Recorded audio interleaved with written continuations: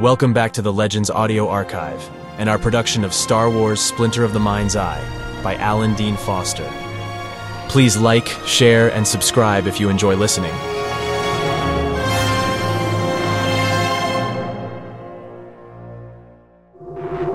Chapter 2. Leia Organa made another half-hearted try at adjusting her rain-slicked hair, then gave up in disgust and peered out at the lush growth surrounding her. After losing all contact with Luke, she'd managed to land hard in this wet hell. She took some measure of comfort in knowing that if Luke had also survived set-down, he'd try to reach her. After all, his job was to see that she arrived safely at Serkarpus 4. Angrily, she mused that now she was going to be rather more than slightly late for the conference.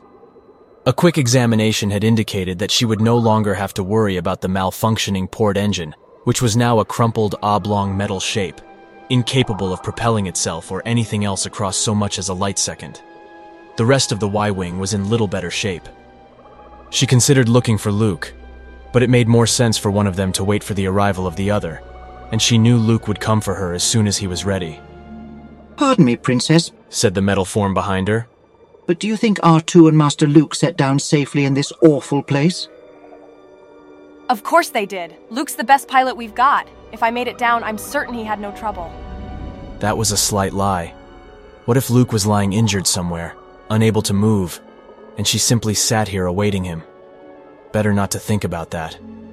The vision of a twisted, broken Luke, bleeding to death in the cockpit of his X-Wing, made her insides spin tightly. She slid back the roof of the cockpit once again, her nose wrinkling at the rankness of the dripping morass encircling them. Plenty of noise assailed her from hidden things moving stealthily through the undergrowth. Nothing larger than a couple of brightly hued quasi-insects had shown themselves thus far, however. Her pistol rested comfortably on her lap. Not that she'd need it, secure as she was in the cockpit whose sliding roof panel she could throw back in place and lock in seconds. She was perfectly safe. 3PO felt otherwise. "I don't like this place, Princess. I don't like it at all." Relax. There can't be anything out there She nodded toward the densest growth. that would find you digestible. A shrill, hooting cry sounded like a sick trumpet close on her left. She jerked around sharply, sucking in a startled breath, but there was nothing there. Her face pressed close by the open port as she strove to penetrate the green-brown wall of vegetation with anxious eyes. When the noise did not recur, she forced herself to relax. Do you see anything, 3PO? "No, Princess. Nothing larger than a few small arthropods, and I'm scanning with infrared also. That doesn't mean something large and inimical couldn't be out there." But you don't see anything? "No." She was furious at herself. A simple noise had panicked her. Probably only the forlorn cry of some harmless herbivore, and she'd panicked like an infant. It would not happen again. She was angry because whatever had caused them to crash would certainly cause her to miss her scheduled arrival demonstration on Serkarpus, possibly aggravating the government officials assigned to greet her. She was twice over angry at Luke, angry for not performing a navigational miracle and following her safely down without instruments or control, and angry most of all because he'd been right in insisting they ought not land here. Again the trumpeting sound. Whatever had produced it had not left after all. If anything, the sharp hooting sounded closer. This time her hand tightened around the pistol. Once more she examined the surrounding jungle, saw nothing. As she stared, she theorized. Suppose she had misinterpreted that landing beacon somehow. Suppose it was only the barest of automatic installations, and this world was devoid not only of mechanics, but of facilities for organic travelers as well. If Luke was dead, she'd be marooned here alone, without any idea of... There was a loud crashing, off to her right this time. Swinging around in the seat, she instinctively fired off a burst through the cracked port, and was rewarded with the odor of burnt, wet vegetable matter. The muzzle of the pistol remained focused on the carbonized spot. Hopefully, she'd hit the thing. Fortunately, she hadn't. "It's me!" A voice shouted, sounding more than a little shaky. She'd barely missed him. "It's me and R2. "R2-D2. 3PO clambered out of the cockpit, moved to greet his squat counterpart. "R2, it's so good to..." 3PO paused, then continued in a different tone. "What do you think you're doing making me wait like this? When I think of the anguish you've caused me..." Luke, are you all right? He began climbing up the damaged side of the fighter, sat down next to the open cockpit.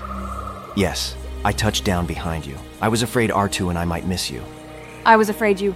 She stopped, looked down, unable to meet his gaze. I apologize, Luke. I made a mistake in trying to land here. Luke also looked away, embarrassed. Nobody could have foreseen the atmospheric disturbance that forced us down, Leia. She looked into the jungle. I managed to plot the location of that homing beacon before my instruments went out completely. She pointed slightly behind them and to her left. It's back that way. Once we reach the station, we can locate whoever's in charge and arrange for passage off this world.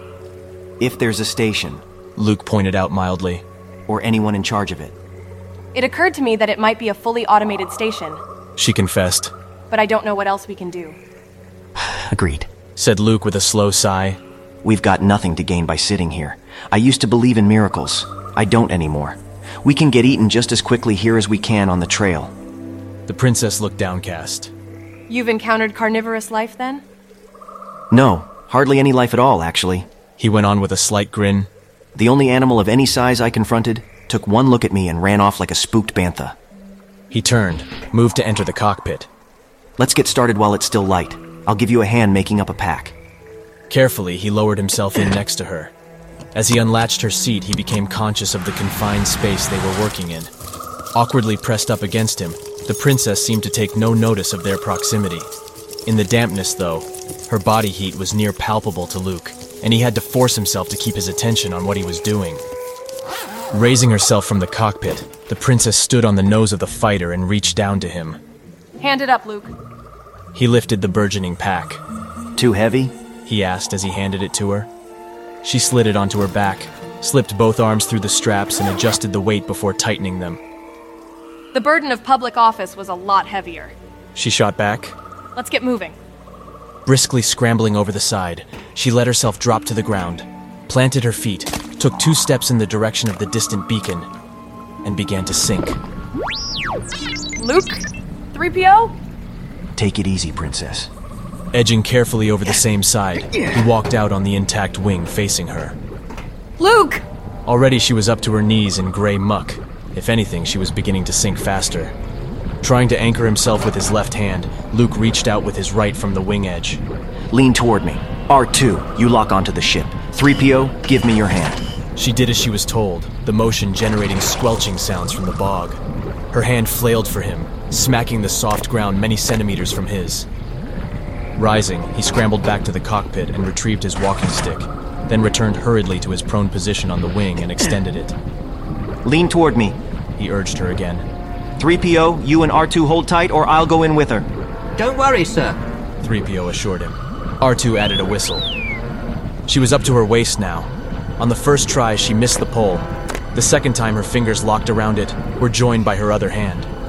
Luke wrapped both hands around his end of the stick and sat up on the wing, leaning back. His feet slid and scraped on the smooth metal. R2, 3PO, pull!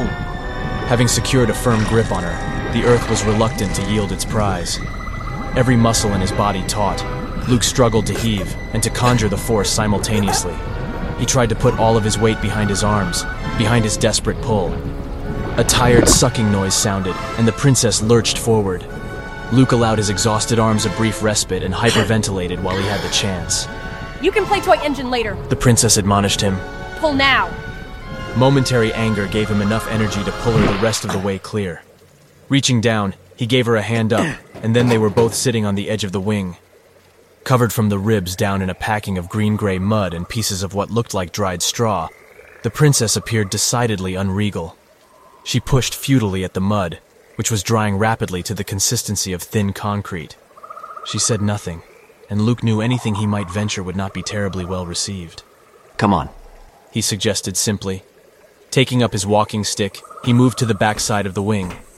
Leaning over, he probed at the ground, which displayed no inclination to eat his stick. But still he kept one hand on the wing edge when he stepped off. His feet sank, but only half a centimeter into the spongy loam. Yet the earth here looked no different from the quick clay that had almost taken the princess.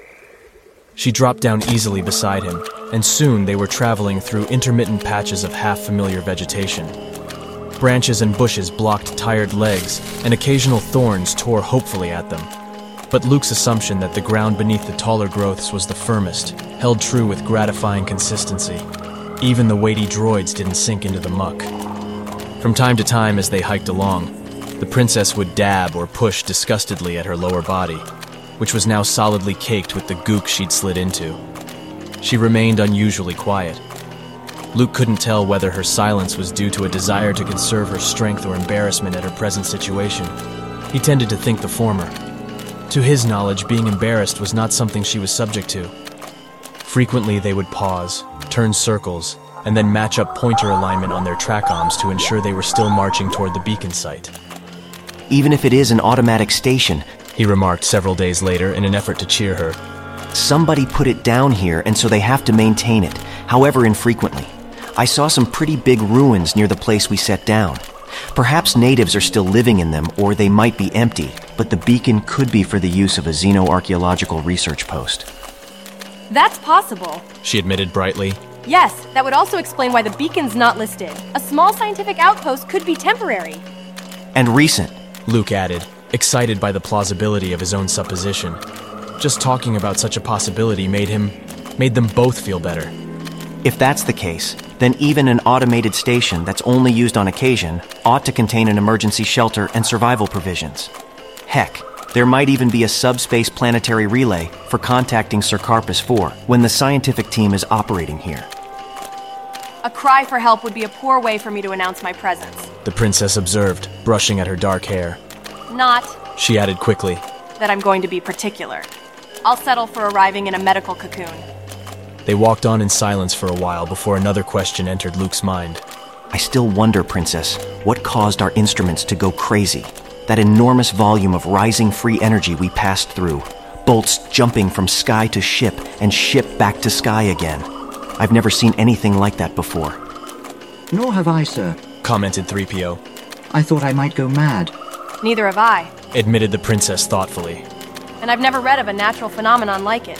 Several colonized gas giants have bigger storms, but never with so much color. And big thunderheads are always involved. We were above the thick cloud layer when it happened. Still, She hesitated. the whole thing seemed almost familiar somehow. R2 beeped his agreement. You'd think whoever established that homing beacon in this area would also have put a message in the transmission warning ships away from the danger. Yes, The princess agreed. hard to imagine a scientific expedition, or any other kind, being that negligent. The omission, it's almost criminal. She shook her head slowly. That effect. I can almost remember something like it. A diffident smile. Then, My head's still full of the conference. it should be, Luke thought, full of one thing only.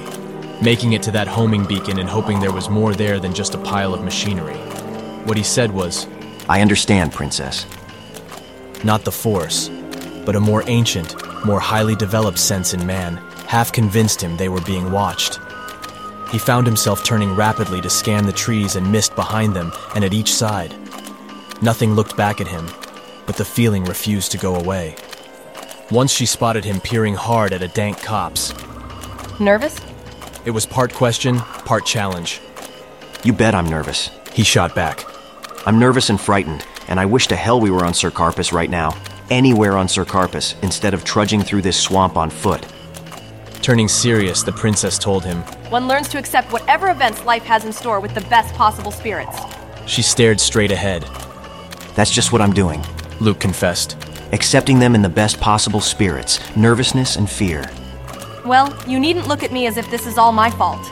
Did I imply that? Did I say that? Luke countered, a touch more tightly than he intended. She glanced sharply at him and he cursed his inability to conceal his feelings. He would have been, he decided, a rotten card player or politician. No, but you as much as... She began hotly. Princess, He interrupted softly. we still have a long way to go according to your plotted location.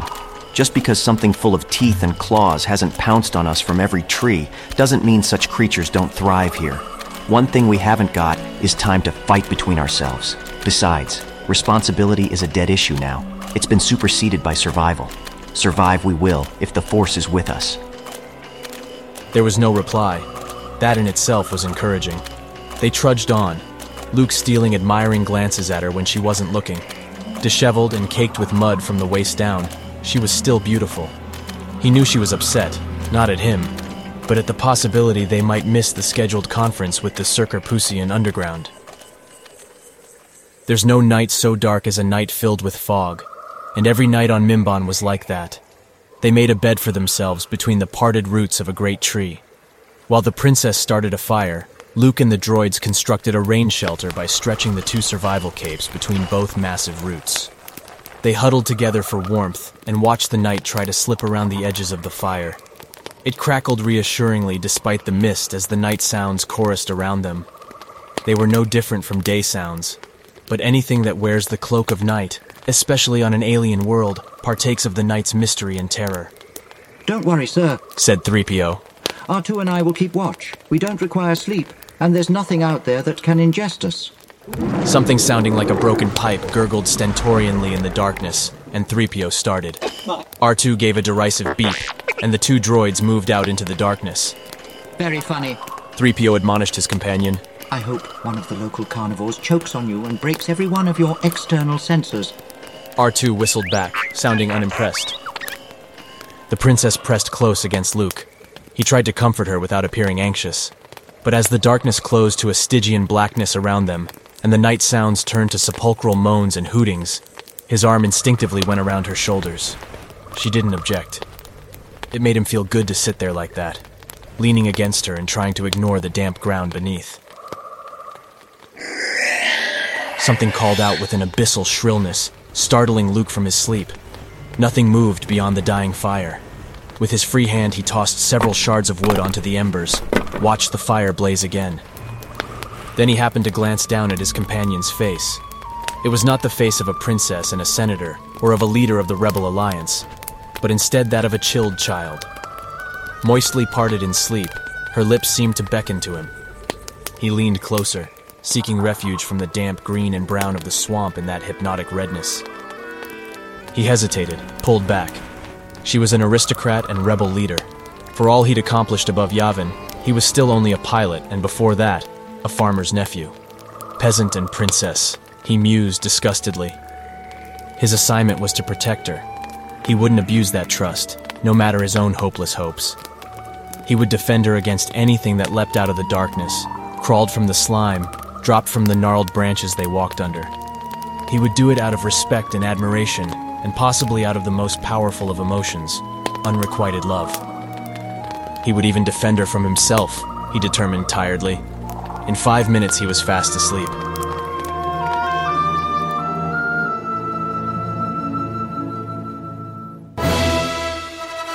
Thank you for listening. A lot of work went into this production, so if you enjoyed it, please subscribe and share with your friends. If you would like to support the Legends Audio Archive on Subscribestar, follow the link below, and only $6 a month will give you access to all our exclusive short stories and audio content unavailable anywhere else. Thanks again, and may the Force be with you, always.